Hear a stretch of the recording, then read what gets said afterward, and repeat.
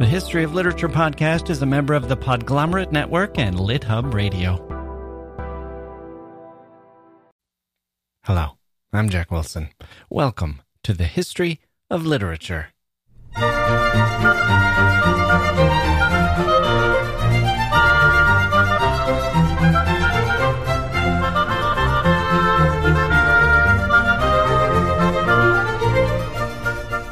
Okay, here we go. Happy Thursday, everyone. Wow. Back to a Monday-Thursday schedule. After last week's 4-episode glut of History of Literature podcast episodes. Glut is a good word for today. We're talking about the 7 deadly sins. And gluttony is one of them, along with envy, greed, pride, lust, and sloth. Did I forget one? Wrath. Of course. How infuriating to forget that one. We should redo the 7 deadly sins. They come from the Middle Ages and are a little stale. I can think of some better sins than those, frankly. But let's talk more about those later. Mike Palindrome, the president of the Literature Supporters Club, will be joining us to really dig in. But first, let's hear from some listeners. Oh, excuse me. Someone seems to be entering the door here at the Jack Wilson studio.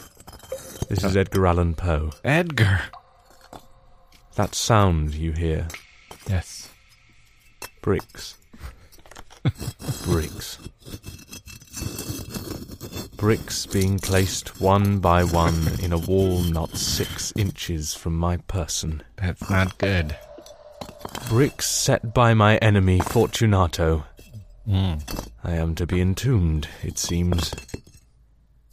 A pity, really. I have so much more to give. A pity it's happening in our studio. If only my saviour, that noble whelp Jack Wilson, would come to my rescue. He's outside of Fortunato's castle, attempting to bribe the footman, but I fear he lacks sufficient funds. Yes. Oh, won't you help him? You hard-hearted book lover. Won't you help him? And me?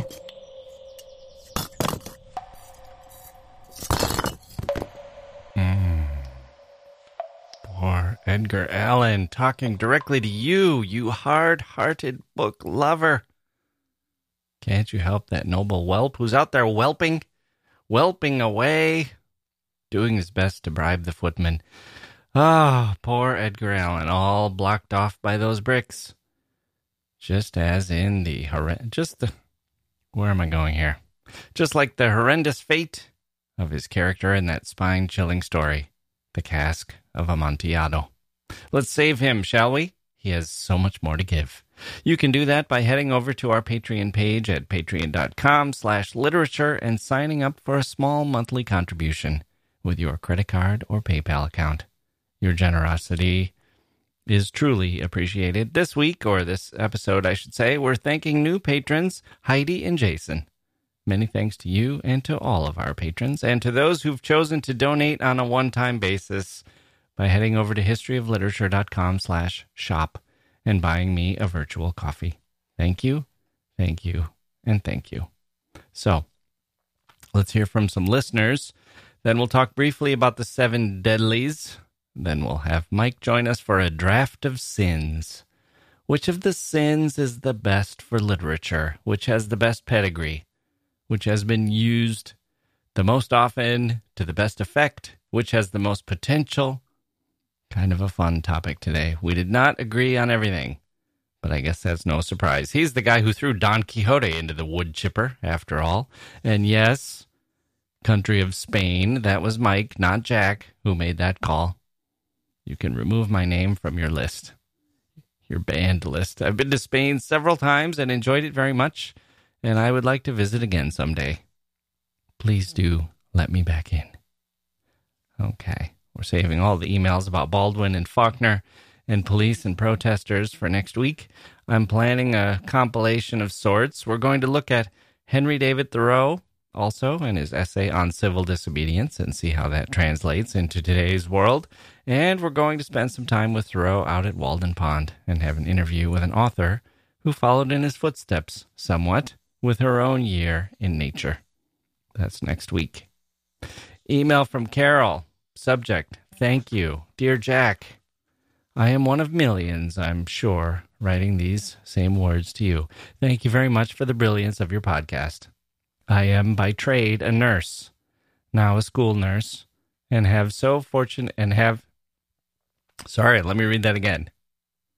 Now a school nurse, and have so fortunately met up with a well-read colleague. He graciously and surreptitiously shared your podcast with me. He has sworn me to secrecy regarding you.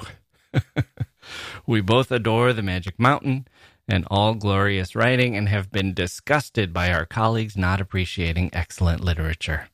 Their preference for TMZ and chick lit has driven us underground to revel in unpretentious and joyful readers like you and Mike.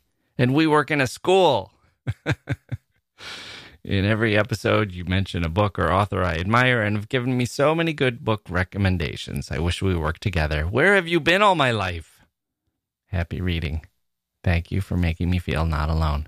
Yes, I've read Moby Dick 3 times and intend to read it 3 more. The best book I have read is Midnight's Children, but my favorite is still Lonesome Dove. You are my idea of a superhero. Respectfully and gratefully, Carol. Oh, Carol. You are one of millions? Millions, Carol? Try billions.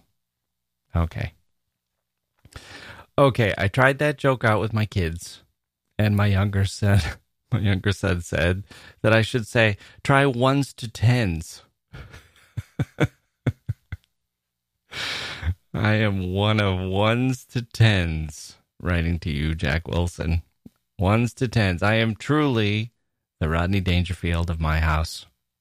You know, I'm afraid to show my kids Rodney Dangerfield, even though I think they would like him.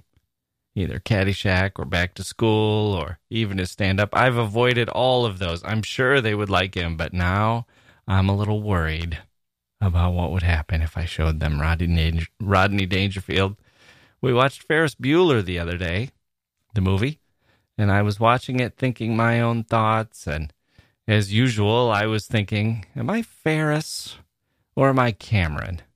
Other people might think of me as Ferris. Maybe that's what I project to the outside world, but secretly I'm Cameron inside. Or maybe I'm a little of both. Maybe I'm a combination of Ferris and Cameron. And then the principal came on, Rooney, and he tripped or fell in the mud or something. And my boy said, oh, that's so Dad. And they showed Ferris's father in his office on the phone, picking his teeth, not seeing his son below in the parade. And my boy said, no, that's so Dad. That's Dad. And I realized that they are looking at all the grown-ups, all the authority figures, and they're seeing me in them. They're looking for me in them. And I'm thinking, don't you get it? I'm not the grown-ups. I'm Ferris or Cameron or one of the protagonists. I'm the one looking for love, looking for meaning. I'm not the comic foil. I'm the star. So, no Rodney Dangerfield. Because my kids won't be laughing with me at Rodney. They will be laughing at me and Rodney. But Carol, I love this email. I'm so glad you found that colleague of yours and that the two of you have included me in your secret little literary cabal. At a school. That's such a great line.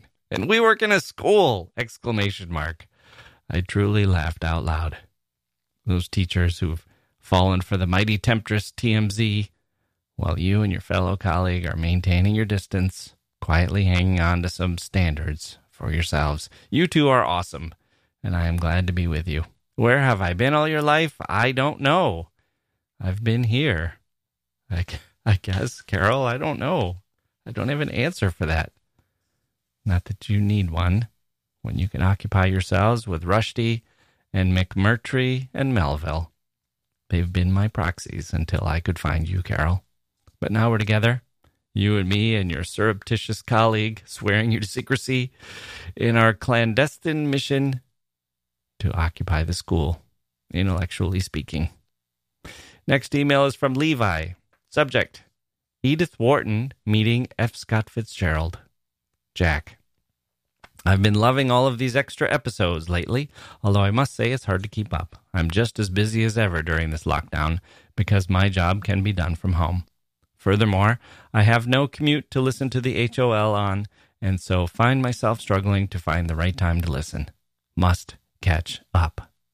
After listening to your recent episode on Edith Wharton, I started researching her, and I must say I'm very surprised that you didn't mention her encounter with F. Scott Fitzgerald.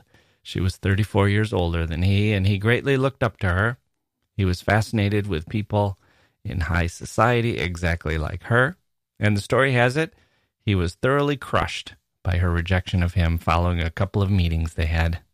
According to Fitzgerald, their first encounter was when he burst in on her meeting with her publisher, who was also his publisher, and kneeling in obeisance at her feet. This alone is a remarkable story. I'm trying hard to imagine how the writerly type could do such a thing. It sounds ridiculous. Where's the pride? And how can you view another human being with such adulation? Obviously, I'm looking at it from a different time, but it also really makes me want to know what was going on with Fitzgerald. Their second meeting was after his publishing The Great Gatsby in 1925, when she invited him to tea. According to some accounts, he made quite a fool of himself. Probably nervous, probably drinking too much, but at any rate, Edith's diary entry of the event says it all. Quote, to tea, Teddy Chaunier and Scott Fitzgerald, the novelist. Awful. End quote. That story can be found here. He gives a link. The story expands a little bit when this article points out that his, quote, his most famous novel, The Great Gatsby, was about a parvenu who died because of his love for a woman who belonged to the same elite class as Edith Wharton, end quote. When they had that fateful meeting, 1925, she had already won the Pulitzer Prize 4 years prior for The Age of Innocence. Meanwhile, his novel, The Great Gatsby, wasn't considered anything all that important yet. It did not achieve widespread success until after Fitzgerald had died. So I'm reading some things into this meeting. She's the old guard up on the hill, the first woman to win the Pulitzer. And on top of that, she's the high society kind of woman that he's obsessed with. And he's just written this book all about those feelings. He must have felt absolutely scared shitless to meet her. All of this sounds exactly like the kind of thing you like to cover on the show. It's occurring to me that perhaps you already covered it in a previous episode, and it's one of the few I haven't listened to yet. If so, then sorry. But I thought I'd go ahead and send this anyway, on the chance that it is helpful. Yours truly, Levi. Oh, I love this email. Thank you, Levi, the researcher. I love the interaction between Fitzgerald and Wharton. That was one of his problems, actually. Hero worship. It's also something appealing about him. He's kind of the Paul McCartney of the Lost Generation, brimming with talent, but also a little insecure, looking to John Lennon for approval. In Fitzgerald's case, we see him looking for that with Edmund Wilson and Hemingway and Ring Lardner and Wharton and Joyce and some others too. And sometimes it's fine and sometimes a little embarrassing. I think he was a little overzealous at times, but he was young and enthusiastic, and he didn't handle his alcohol all that well, which took him into some bad places. When he met Joyce at a dinner arranged by famous Parisian bookstore owner Sylvia Beach, he kneeled at Joyce's feet and kissed his hand and said, "How does it feel to be a great genius, sir? I am so excited at seeing you, sir, that I could weep." Joyce was unimpressed. Later he said, "That young man must be mad. I'm afraid he'll do himself an injury someday." Ah, poor Fitz. Thank you for the email, Levi. One other story your email reminded me of, that description by Edith Wharton. Awful. What a great entry in her diary. Had dinner with Scott Fitzgerald. Awful.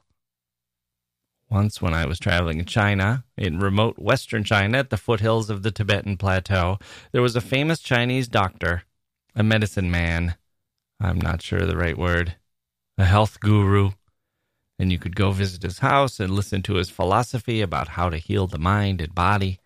And I did this, and I was leafing through the guest book afterwards, and there was the famous entry from John Cleese, one of my heroes, the Monty Python, Fawlty Towers John Cleese, Fish Called Wanda. who had visited with Michael Palin not long before. And Cleese had written as his entry, "Nice bloke, crap tea."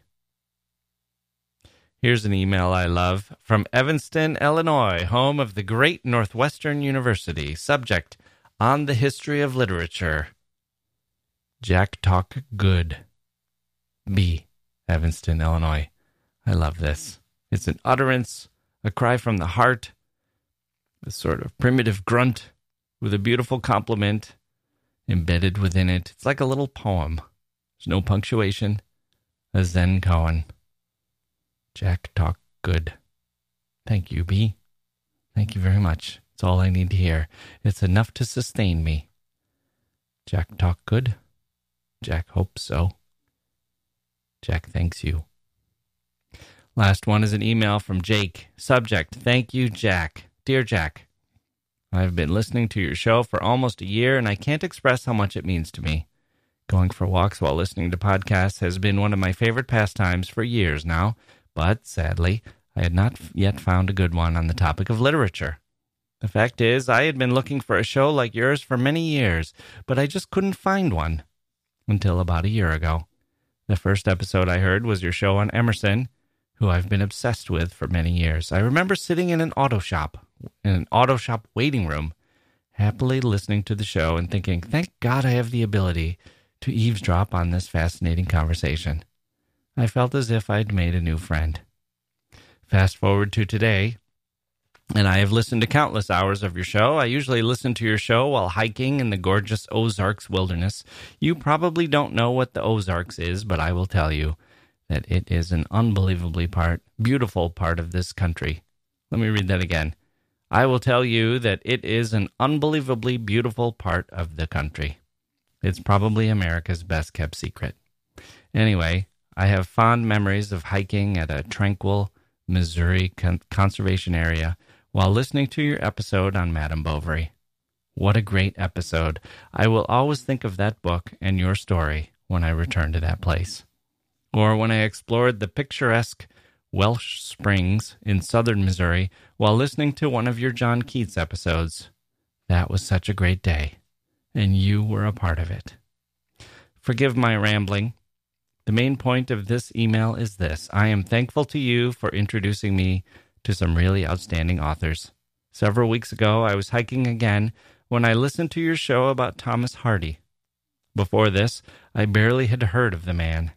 In fact, when I started the episode, I mistakenly thought it was about the author of Do Not Go Gentle Into That Good Night, which of course is Dylan Thomas. Anyway, the episode really intrigued me. Shortly after, I bought his Far From the Madding Crowd and absolutely fell in love with it. While reading it, I found out that one of my friends, parentheses, who I am partially in love with, in parentheses, is a big fan of Hardy and was also reading one of his books at the time. What are the chances? I loved texting back and forth with her as we shared our thoughts on the book. Unfortunately, she lives in England, so I never get to see her anymore. But that's another story. Another author you've introduced me to is Saul Bellow. How have I lived my entire life without ever hearing of this man? Why did I not encounter his work at college? How did I get an English degree without having heard this man's name? Anyway, I recently read Herzog and was fascinated by it. Thanks again. Now, after your most recent show, I am resolved to check out some Borges. He's another name that was completely unfamiliar to me. I am in your debt. Hearing you and Mike talk books makes me want to read all day. Seriously. Thank you for enriching my life. With admiration, Jake. P.S. I hate to be negative, but I must tell you that I was quite disappointed in your episode about literary cities. I noticed that even Portland received an honorable mention, but you failed to even once make a passing comment about Concord, Massachusetts. Perhaps you have a reason for leaving it out. Perhaps I shouldn't be angry. Could you address this on your show? Anyway, sorry for the outburst. I still think your show is amazing. Oh, Jake. Okay, yes, we can add Concord to the list. It should have been an honorable mention. Don't be angry. I think we ran out of time. We do have Thoreau coming up, so maybe we can rectify that. Maybe that will assuage you. But really, Jake, I'd like to talk about something else. First, thank you very much for the handsome letter. This is incredible. I'm flattered and honored. But there is a parenthesis we should discuss. Who I am partially in love with. Jake, I encourage you to think this one through. You found out your friend is a fan of Thomas Hardy, as are you. The two of you have that in common, and you are already partially in love with her.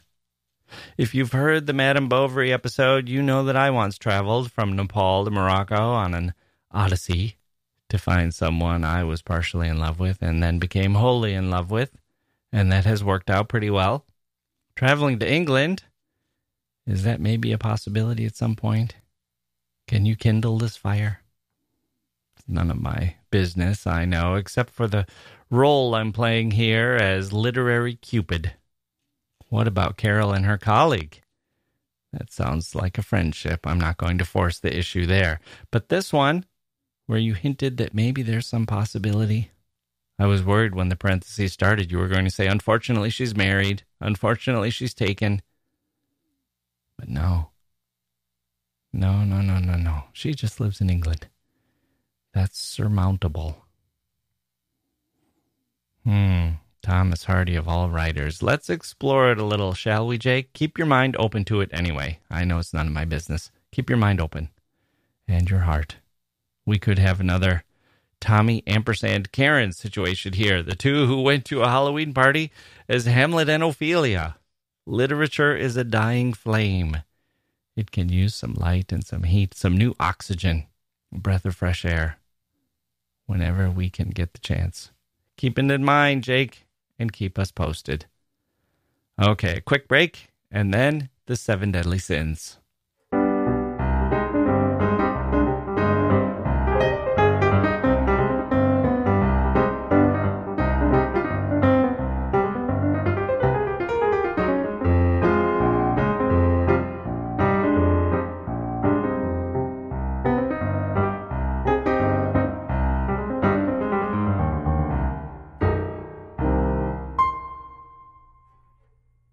Hey grown-ups, the Cat in the Hat Cast is a new podcast from Wondery, perfect for the whole family.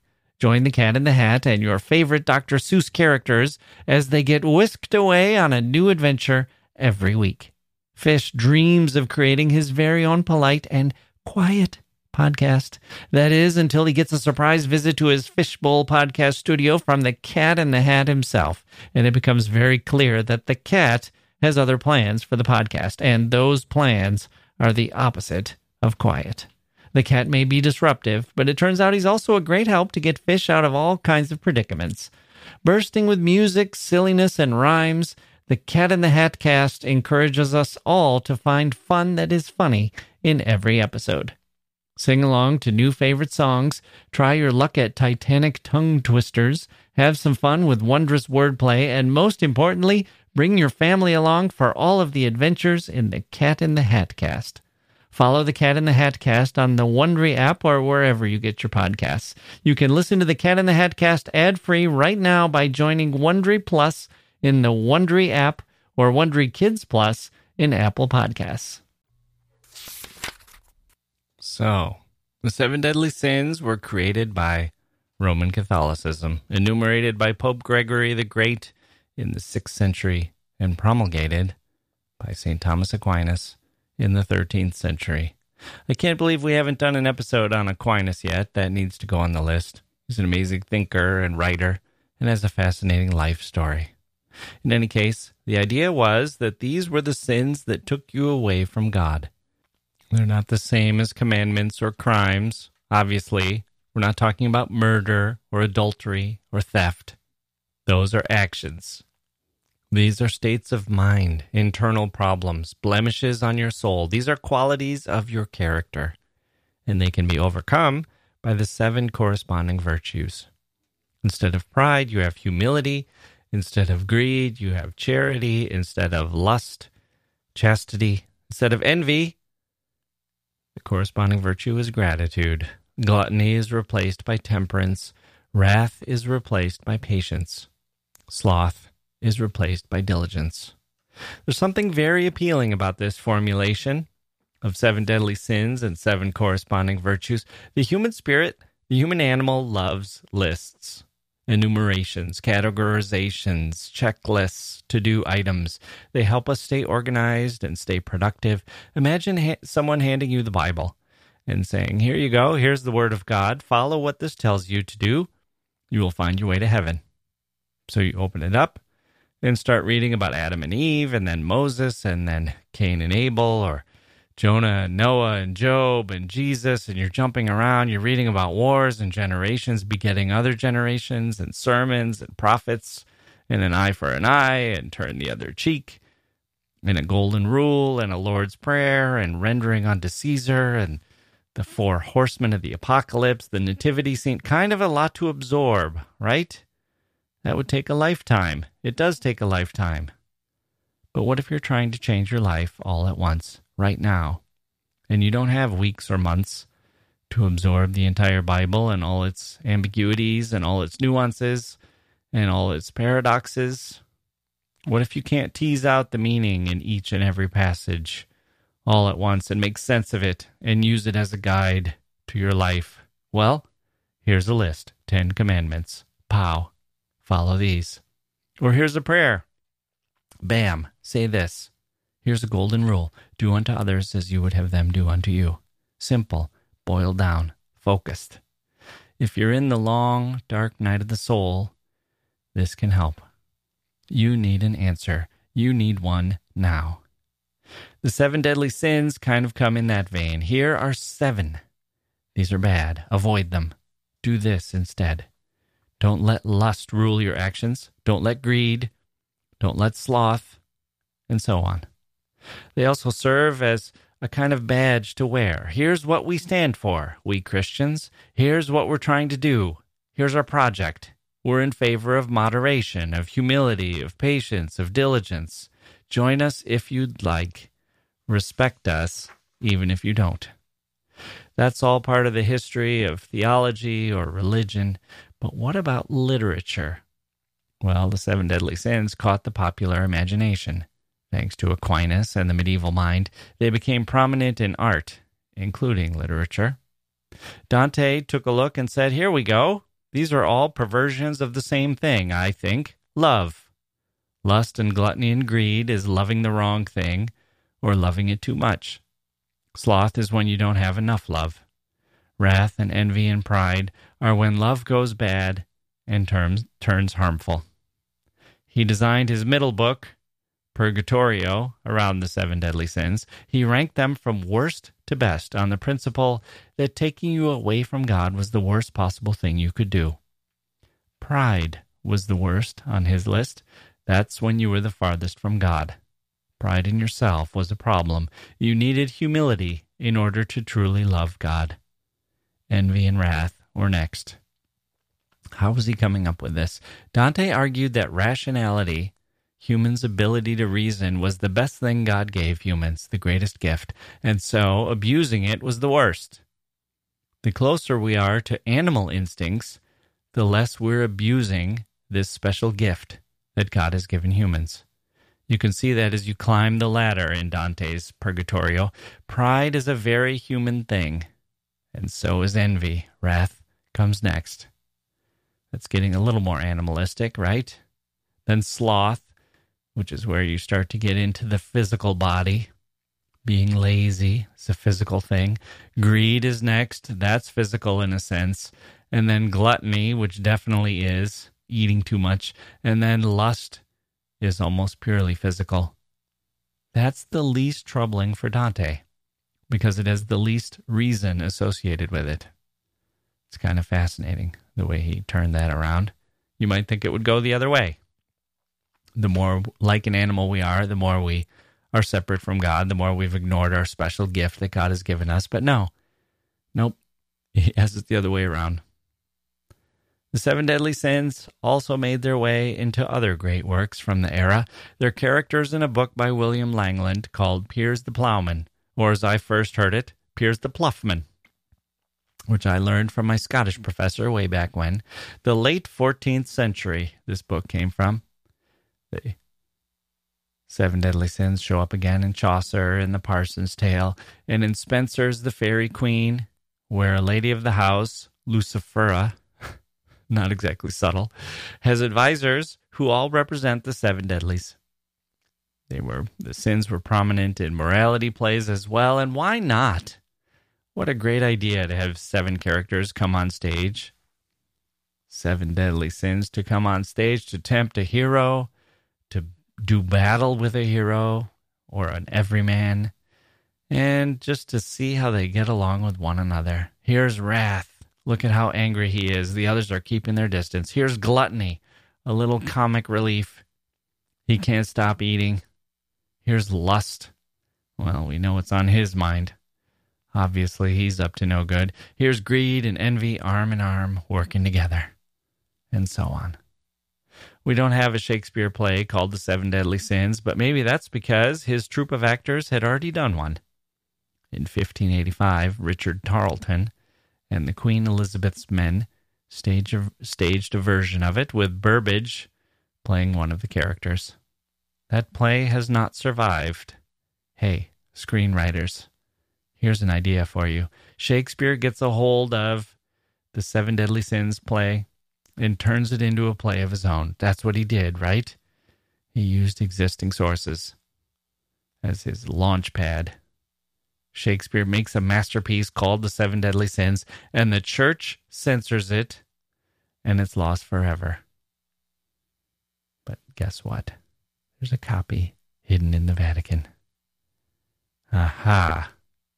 Shakespeare giving The Seven Deadly Sins his own special twist would be something I would pay money to see, even if it's just an imaginary potboiler of a movie. As we moved into the modern era, the Seven Deadlies became a little more historical, but we see them appearing in novels and the thoughts of writers, not as crudely as seven characters with those names, perhaps, but as themes and principles and sources of conflict, both internal and external. When we come back, Mike and I will take a look at some of those modern-day uses of the seven deadly sins. We'll talk about which ones resonate today, which ones don't work so well, and whether there are any new sins which deserve some future consideration.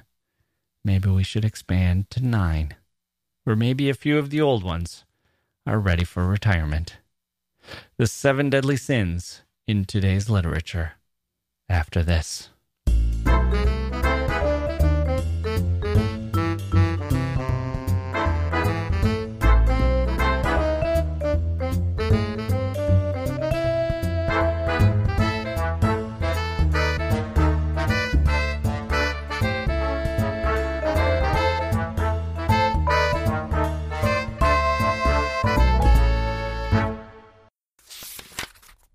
Okay, joining me now is our old friend Mike Palindrome, the president and chief sinner at the Literature Supporters Club.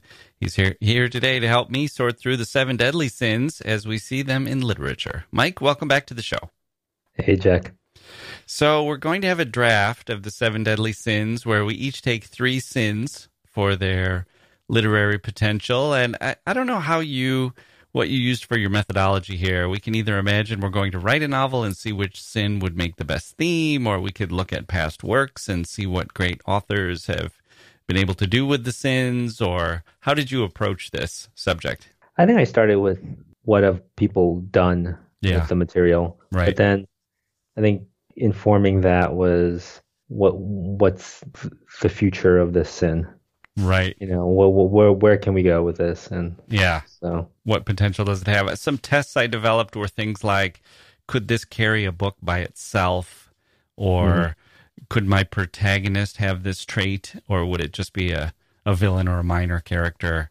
And is there something interesting to explore here? Or are we just watching the character act? You know, is it kind of one-dimensional? Yeah, and also I started to, as I was going through this, started to feel like certain sins, I'm in the mood for them because I want to sink into the character. And other times I just want like kind of a drug rush. Yeah. And, that's the sin I'd like to get. And maybe it was sort of a reflection of my own personality that sometimes I thought of one sin as like inferior, but then I was remembering something that I had repressed. Yeah. Among the books I liked. Right. It was a pretty interesting research. I did not expect it to go the way it did. In my analysis, a few jumped out as being very worthy, and a few sank to the bottom. And then it turned out there were more at the bottom than at the top for me. So why don't we jump in? I'll give you the first pick. What is your top literary sin? I think it's got to be Wrath. Ooh. I think it's, I mean, all various number of writers have said that all writing is like 90% of writing is revenge. Yeah. And when I think of the best imagery and the best emotional charge, I think of Wrath. And I thought immediately of Blood Meridian. Oh, right.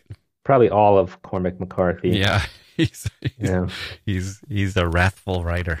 And I think it's also challenging because there's so many books about wrath that to explore it the way Cormac McCarthy has is incredible. Like he has this image in Blood Meridian. He says, "The carrion birds sat about the topmost corners of the houses with their wings outstretched in attitudes of exhortation like dark little bishops." And just the book is just filled with all this. It's almost like descriptions of toys and games, and then there's just, horrible violence. Yeah, that's the thing about wrath. Books about sustained wrath are kind of rare, but every book can benefit from a good dose of wrath. It spices things up. Sustained wrath, I mean, A Clockwork Orange is a good book about sustained wrath, or like you said, revenge stories like The Count of Monte Cristo, you could say, is about wrath, or Moby Dick is about wrath, I think. Yeah. And the payoff is very satisfying for the reader. If we're going to talk about, the reader's perspective and the pleasure it comes from getting revenge, and even from our day-to-day lives, like you can have like a comic novel like Lucky Jim, and the moments of revenge are so satisfying. Yeah, wrath can feel really good, and it can feel really good to have it. You can really identify with a wrathful character. Or wrath can be really righteous, like James Baldwin is full of wrath, but it feels justified. There's, some of these we're going to see, there's not much of a positive aspect to them, but wrath is one where you can feel like wrath might be, have you seen the John Wick movies? I've seen the first one, and someone was just saying to me that I should really see it through to the end and watch all three. Yeah, it's. I guess we've watched. I don't know if we've watched the third one yet, but the first one sort of famously is they kill his dog, right? And so he goes on this this bender of wrath because they've killed his dog. So I was sort of laughing at that being a justification for it. But there are movies and films and novels where the wrath is justified. Someone's family is killed, or someone is really wronged, and then the wrath feels, it doesn't feel like it just comes out of nowhere. It feels like it's wrath that you yourself could maybe participate in if those circumstances had happened to you.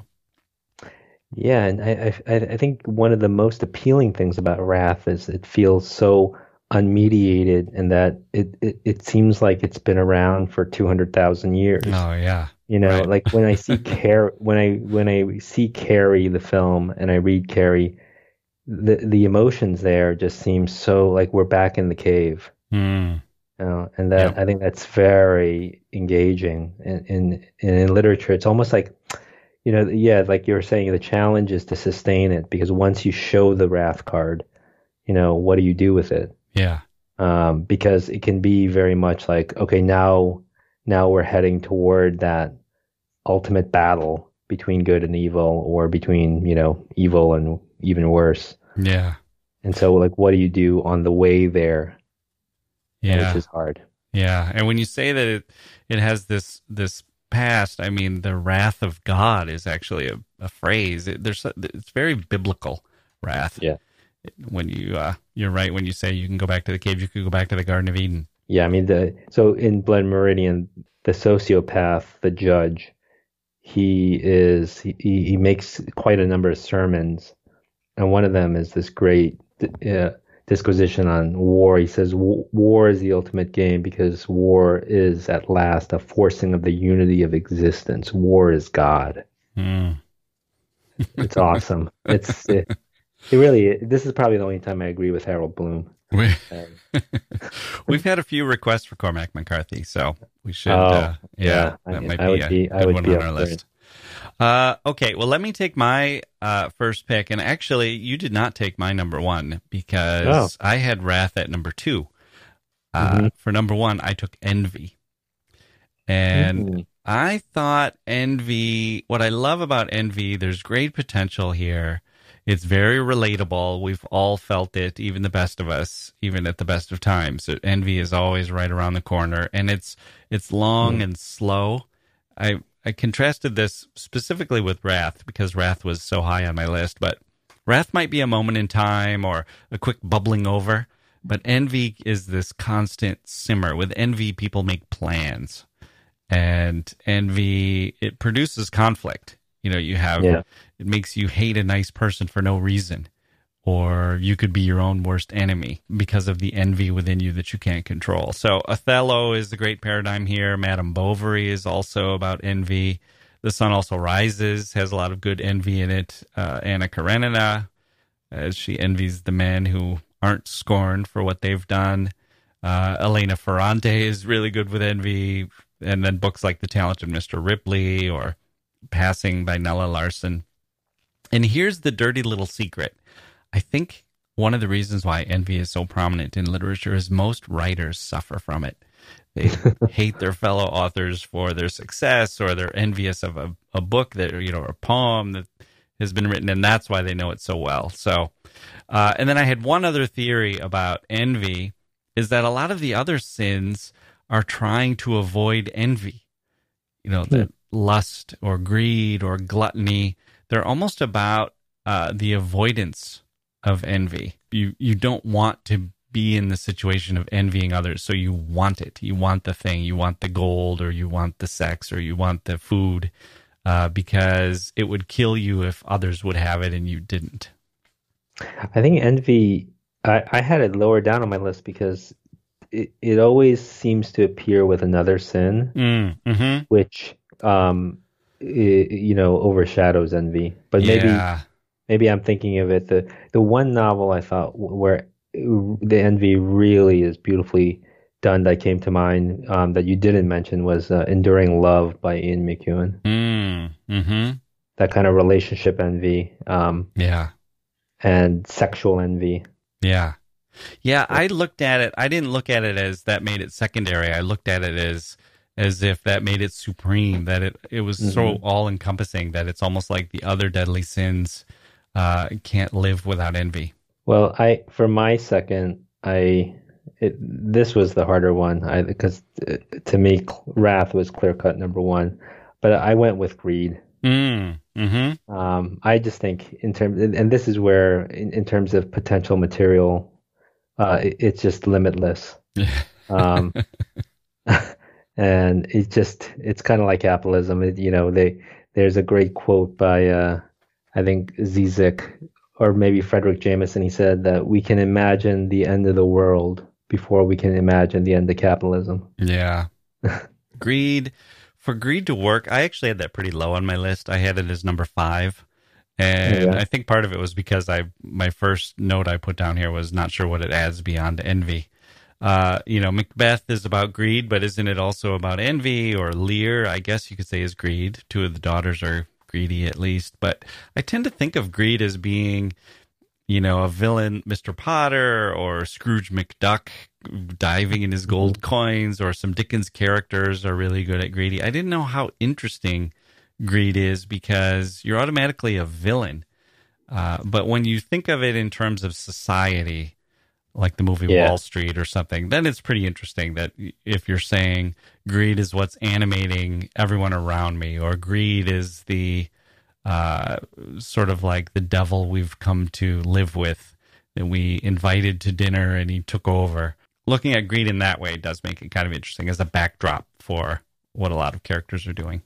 I mean, I thought of F. Scott Fitzgerald and more contemporary writers like Martin Amis.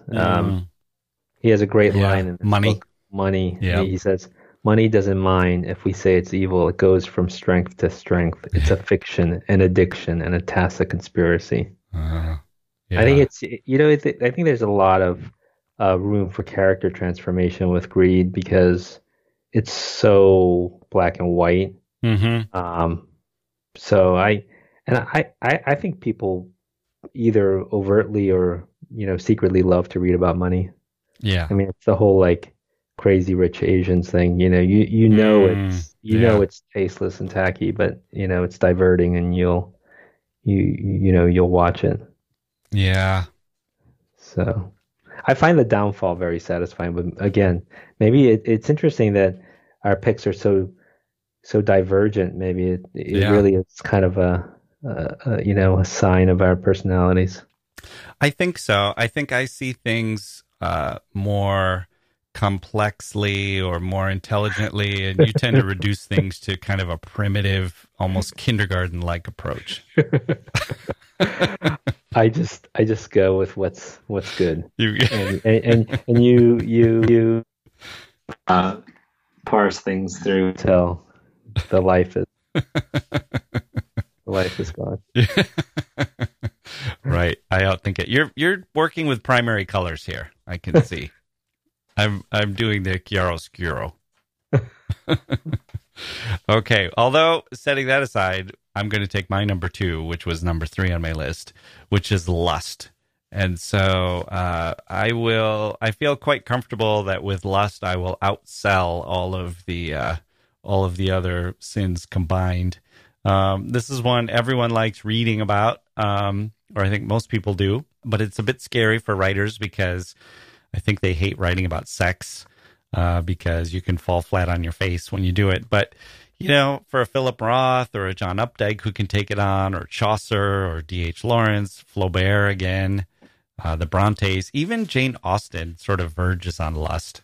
It's interesting as one of the deadly sins because I think it's the most biological of all the sins, except for maybe gluttony. But it's sort of, greed and envy and wrath and pride are mental issues. They're psychological issues, but lust adds this physical, sexual component, and it makes it kind of aggressive and antagonistic. The body is involved, but it can also feel kind of helpless. There's a helplessness that you can be a victim of these physical urges. And then I thought, am I focusing too much on sex? There's also, you could combine them with the others like greed. You could have a lust for gold or a lust for glory, and applying that deep urge to the other deadly sins it's interesting because it makes characters capable of anything as they try to get what they want. And as they tilt a little bit out of control, it's a rich sin to have in your arsenal as you're trying to put together a book that's going to sustain the reader's interest. I had Lust so low. Yeah. You had it at all the way down? Yeah. The last? It was the last. Yeah. I think sex is so hard to write about. Yeah. The people who do it, like Chuck Palahniuk and William Burroughs and Henry Miller, I think you almost have to. It's almost a fascinating capsule type, view. Literature. Like I'm rereading Henry Miller right now for a book club, and it must have just been gangbusters at the time it was written. But it's just and then you read about in 1922 a high school teacher in Illinois was arrested for mentioning Darwin. I mean, it's kind of like that thing with lust. I mean, I think 25 years from now, 50 Shades of Grey, people will look at that and be like, wow, that was really romantic. It's kind of, there is a problem with lust as it manifests itself in books where, like it's one thing if you're Flaubert and you make the lust of a character kind of drive that character into making decisions and making some bad choices and things like that. But the downside of today's age where we can be so explicit is you tend to get writers, especially these male writers, especially that era of Updike and Roth and Mailer and Bellow, where you feel like they're writing to turn themselves on. That they want to have these scenes where the protagonist is like a Casanova and conquering all these sexual partners and so on. And when you read that, it's not titillating. It's more you feel like you're not. I mean, at its worst, you just feel sort of embarrassed for the author. But even most of the time, even when the writing isn't bad, you still feel like you're not experiencing what the author is intending for you to experience. It's almost like they're trying to tell jokes and you're finding them not funny, but you can tell that the author thinks they're funny. It's kind of like that. The author thinks, oh, this is really sexy. This is really racy. This is exciting. And you read it and you think, well, it's explicit, but I'm not feeling what I think the author is intending for me to feel here. I wrote that lust would be much higher if this was from the perspective of like a 15-year-old. And maybe this is, it's like years of experience of looking back on these sins. Yeah. Right. Yeah. Maybe we're we've getting to that age where we've sort of seen it all. Yeah. So whose turn is? Oh, it's your turn. So what is your number 3? So I kind of wanted to pick one to make it super challenging for me because I feel like gluttony would be not picked, but then I took the easy road and took sloth. Yeah, that would be next on my list too. Yeah, I think sloth is the easiest sin to be funny about. Obviously, Confederacy of Dunces comes to mind. So many books. I mean, The Good Soldier Schweck. Long parts of Catch-22. Then I think it's also very easy for the reader to relate to, like Bartleby. Yep. Because the act of reading, it's not exactly passive, but there's something about the patience and the mental faculties required to read, and I think a lot of the greatest characters that are indecisive tend to have something else going for them. And so it's the sin that kind of, I wrote, contrasts best with other sins. So if you have a slothful character facing, someone who's like super well organized and, envious, it makes it all the funnier to see them thrown into relief. Yeah. Those kind of flaws, those kind of sins. Right. So. The first thing I thought when I saw sloth on the list is I thought that'll be number 7, because it just seems like what's interesting about laziness or inaction. How does that help a narrative? But then when I came to the same point you did, where I thought, oh, actually, if you include indecision, then you have Hamlet and Bartleby and Holden Caulfield and The Stranger, and you can include that, and that's got a pretty good literary pedigree. And you can give characters, if you're an author, you can give characters interesting reasons why they can't act, and dilemmas and internal dilemmas, and you can put them in situations where they really should act and they can't bring themselves to. And that's, I don't know if that's kind of, it might be stretching the definition of sloth a little bit. In Bartleby, like, I don't know if that's sloth. His inaction was very active in those denials. There was something about it, but I kind of came to the same point you did, which is I'll just include it in sloth, and that was enough to bump it up to number 4 on my list. Yeah, I mean, in Confederacy of Dunces, there's a great scene where a policeman stops Ignatius Raleigh and says, you got a job? And he goes, I dust a bit. in addition, I am at the moment writing a lengthy indictment against our century. When my brain begins to reel from my literary labors, I make the occasional cheese dip. It's like, who can't relate to that? Sloth to me is also a bit of a, the fantasy that people want, the way they want to behave when they're up against somebody who's like super bureaucratic and super demanding, and Yep. you just want to like halt them in their tracks and just be like, you're missing it. You're missing what life is. Yeah. Right. You're a hamster on the treadmill. You're running furiously and getting nowhere. Yeah. And it would be better for you to just relax and calm down. I'm not going to get anywhere either, but at least I'm not going to be duped like you are. Right. And I think, sloth, the structure of books that have itself a slothful aspect, I love, like Zeno's Conscience. Yeah. I was looking at that and just coming across great lines like, the fancies of wine are authentic events. I mean, it's just, the chapter on trying to quit smoking. Yeah. It's like, it's such a great, I mean, I think sloth is also, I admire books with sloth because it's quite hard to pull off. I mean, it's very easy to get bored.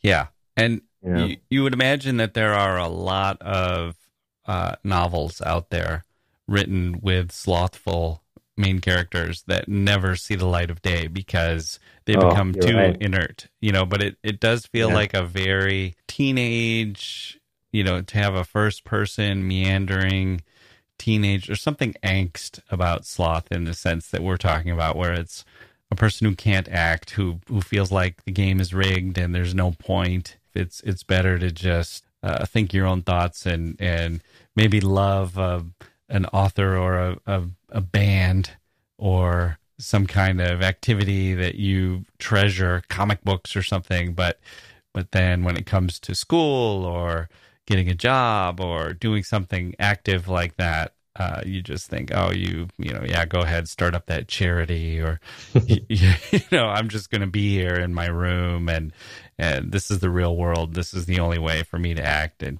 I'm just going to paint my room black and live here. And with an eye toward the future, I think sloth is going to be even more of a prominent topic because of the way technology is, providing us with access to everything all the time and constantly bombarding us with images. Yeah. And, when you think about, like, in Italy, the slow food movement and the little moments of rebellion against, technology and hyper everything, I think sloth can be very comforting. Yeah. Slow down. Yeah. Yeah.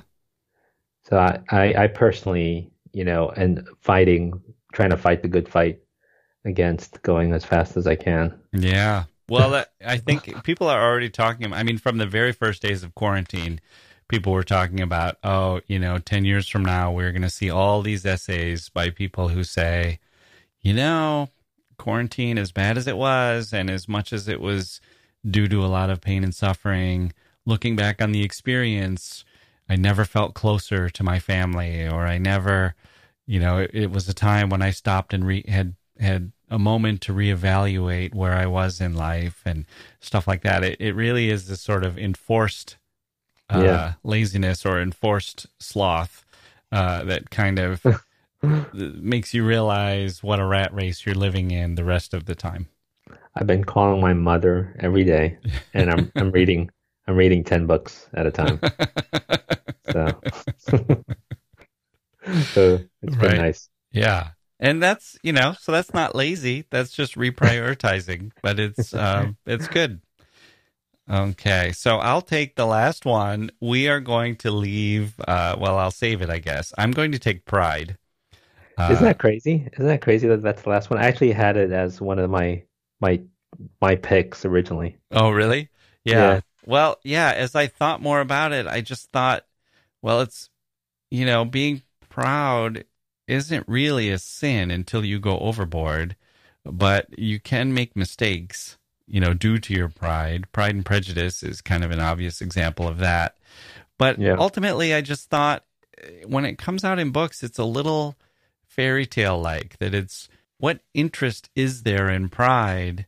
Because a little dose of it is healthy and normal. You want people to be, you don't want them to not have any pride. But if someone is too proud, it just seems like, okay, well, they're getting ready for their comeuppance. That, what's to explore there? You're proud and eventually you won't be. Someone will undermine you, or you'll have a reason not to be proud, or you're not proud at all and eventually you will be. It just didn't feel as interesting as wrath or envy or lust. I think what you said about it being a fairy tale, I felt like pride was an old sin. That it's almost no longer applicable today because, I mean, look who's our president. Look who's, who our celebrities are. Yeah. I mean, I'm right now reading a Hemingway biography, and in the 20s, the newspaper would have an article about the next upcoming great author. Mm-hmm. I mean, I just can't imagine a piece like that running in a newspaper today. Right. I mean, they would never spend, Yeah. they would never commit the space to write basically like a hybrid op-ed piece, but really just kind of a general cultural piece. Yeah. Like you would never. So I feel like pride is one of these things that nobody is interested in exploring it. Yeah. I've actually got two sins that I think could easily make it onto a modern day list of deadly sins. So let's give gluttony a little bit of due here. That's the one we didn't take. Yeah. It's interesting. 7th on my list. I just think it's not interesting. This is really the realm of children's books. Like Augustus Gloop is sort of the Roald Dahl. Yep. Yeah. Or Jabba the Hutt is you could say is a glutton. It's kind of cartoonish. And if gluttony is accompanied by self-hatred, it's kind of sad. It's not something you'd want your hero to have. It's more like a children's book where you want them to realize why they're being gluttonous and that they need to they shouldn't have such a poor self-image, and there's a reason for them to feel a little better about themselves. It's it's just not as interesting as the selfish sins like greed or lust. It's selfishness for food, but we kind of associate that with more like a disorder than like a psychological hole that you're trying to fill. Yeah, no, I felt the same. It was I thought that, it could be really good in like cartoons. Yeah. And children's books. Right. So here's a couple of sins that I think would probably be on the list if people were drawing up 7 deadly sins today. Vanity would fit. You mentioned our president, but it is kind of we're much more likely to say that it's a problem that someone cares too much about their looks than that they're gluttonous. Yeah. And then the biggest one is prejudice. I think that would be very high on the list today of a sin that is in literature and it's in life, but it's really not on here. The idea that you would hate someone for who they were, for their appearance or their race or anything like that. It's a negative, and it's widespread, and it's very powerful and very pervasive. And it's interesting to see it doesn't really fit into any of these 7 deadly sins. Yeah, I mean, I guess it's almost like the more wholesome take on wrath, Yeah. There's something about the sins that... You mean the less violent take? Yeah. Like the sins are meant to be extreme. Yeah. And prejudice is almost like reason. You can reason through it or reason with. Yeah. So. Yeah, I guess that's right. It's not, and it's connected with sins against God. So these other things are they're viewed as character traits that would take you away from God, and maybe for some reason prejudice just wasn't on their radar when they were coming up with the sins. Yeah, I was going to say when I was preparing for this, I thought about the edict that there are really only 7 stories, and there's the writers loop back to these sins all the time. But I think what makes these sins really come alive are the author's voices, and it's a curious thing that an author can inhabit a voice to bring a sin like lust. Like Lolita was on my list for lust, and the challenge with any sin, because it's so extreme, is once you decide that this is going to be one of your themes, the voice really has to carry the day. Yeah. And it was a fun thing to prepare for, because I just felt like it was kind of a review of which books that I turn to when I'm in a particular mood. Right. I go to The Road by Cormac McCarthy a fair bit, so.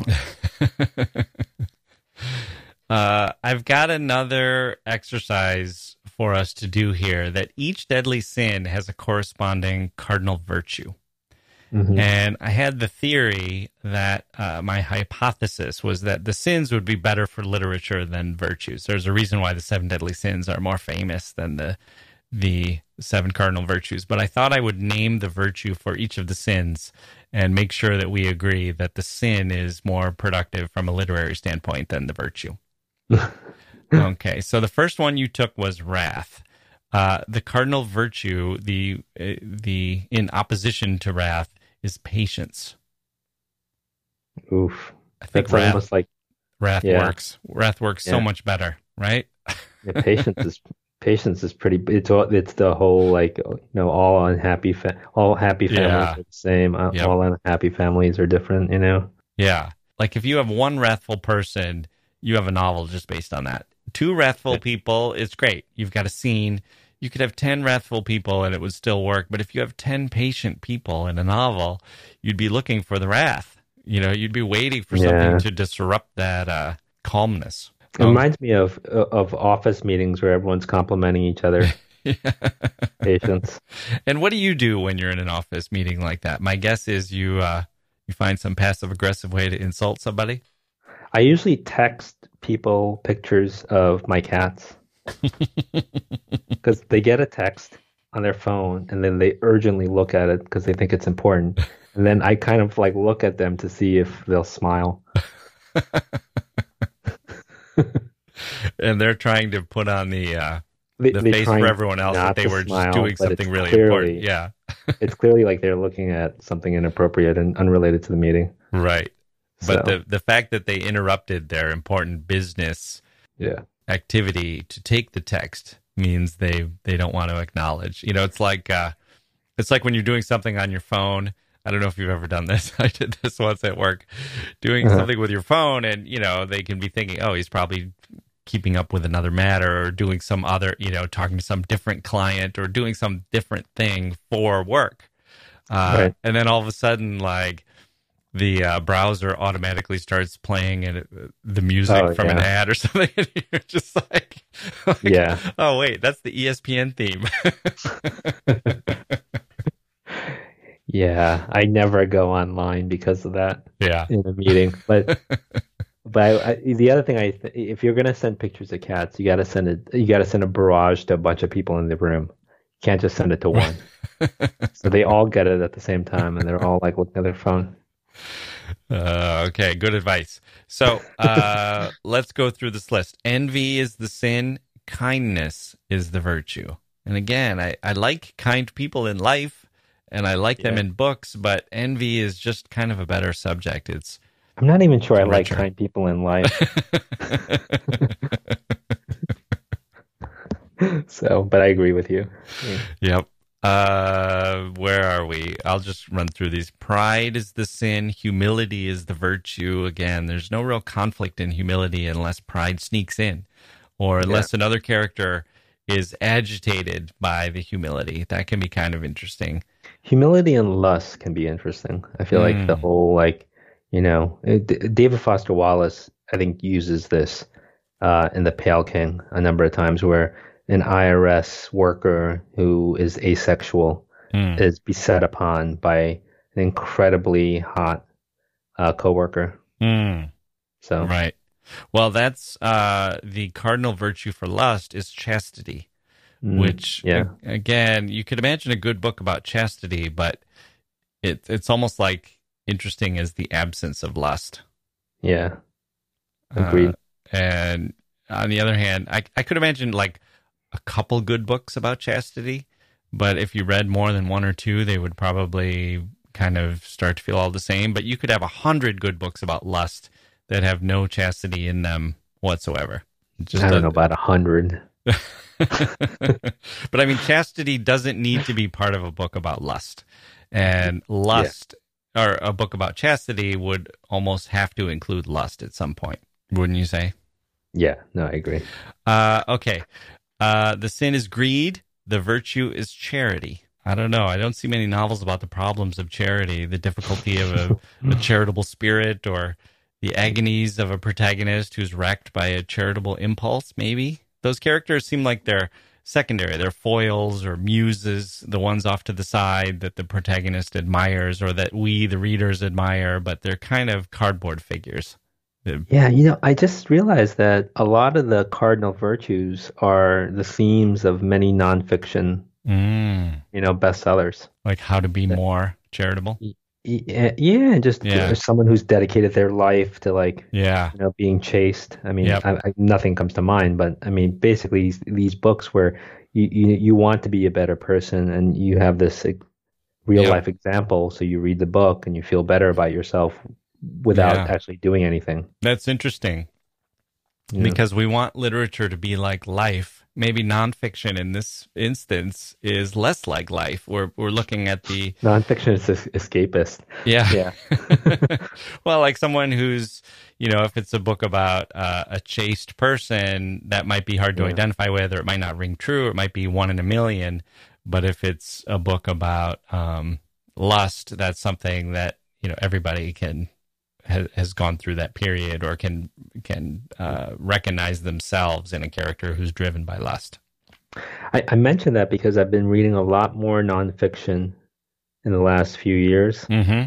And there's a part of me that really enjoys the information. But then another part of me that is just kind of like fatigued by how do-gooder everyone is. I mean, it really is kind of just like either I should be doing good or I should be just doing something rather than reading about people's do-gooding. Right. Well, here you go. The sin is sloth. The virtue is diligence. So diligence is like, that must be the number one topic for nonfiction, for self-help type books. Yeah, the 1 Minute Manager and 15 Good Habits. Yeah. How do you fit more into your day? How do you get more done? How can you be more energetic? And it does make you kind of value sloth. I would rather read about a Bartleby. Yeah, I can think of one good book about diligence, though. What Makes Sammy Run? Yeah. I love that book. I think it's it really is like the happy story of somebody who works his way up from the mailroom to become the executive of producer of a film studio. Yeah. Movies kind of boil this down in a different way.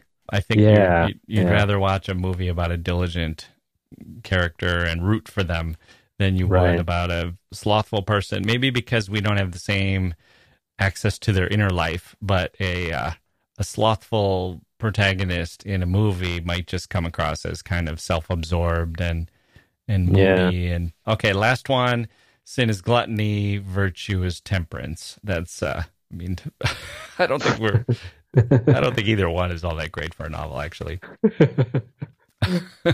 Well, as you say these, I wonder if certain novels, like my memory may not serve me, but how good were some of these characters, like Jude the Obscure? Yeah. Like, my memory of him is that he was this exceptionally good person. Yeah. Well, and if you have someone like that and you visit all kinds of problems on them, then you're kind of like in the world of, it's like the book of Job, where someone is long-suffering and you watch, you can root for people when they're just dealt with one blow after another. and you want them to be good. If Jude had been, manipulative or evil, you'd feel like, well, he's getting punished. Right. It's not maybe super interesting if you have a motivation like that for unless it's, I don't know, then it's sort of more of like a revenge tale, I guess. That can be interesting too. Sometimes it's nice to see the bad guys get hurt. I wonder if 1,000 years from now, people will cobble together these stories and create a makeshift Bible. Mm. You'd have to include Cormac McCarthy. Right. That, like the way they put together stories like Noah or Moses. Yeah, they've got that might be an interesting idea for a show. We could put together 10 books of the Bible that we draw. We each take 5 stories like Madame Bovary and imagine them as being a book in the Bible, in our future Bible. That kind of reminds me of this idea that I used to have when I was in high school and I was going to all these sporting events. And you'd go to like a gymnasium and you'd look down, and on the floor in the middle, there'd be like a blue devil, or there'd be a Viking, or there'd be a mascot that's painted on the floor. And I thought, if we go up in this nuclear holocaust and people are gone for 10,000 years, and then people come back and they dig up these high school gymnasiums, they'll probably think that these were gods that were worshipped, and that this was an arena of, like more like a temple than a sporting event. Who knows? Okay, let's leave things there. Mike, as always, thank you for joining me on the History of Literature. Thanks, Jack.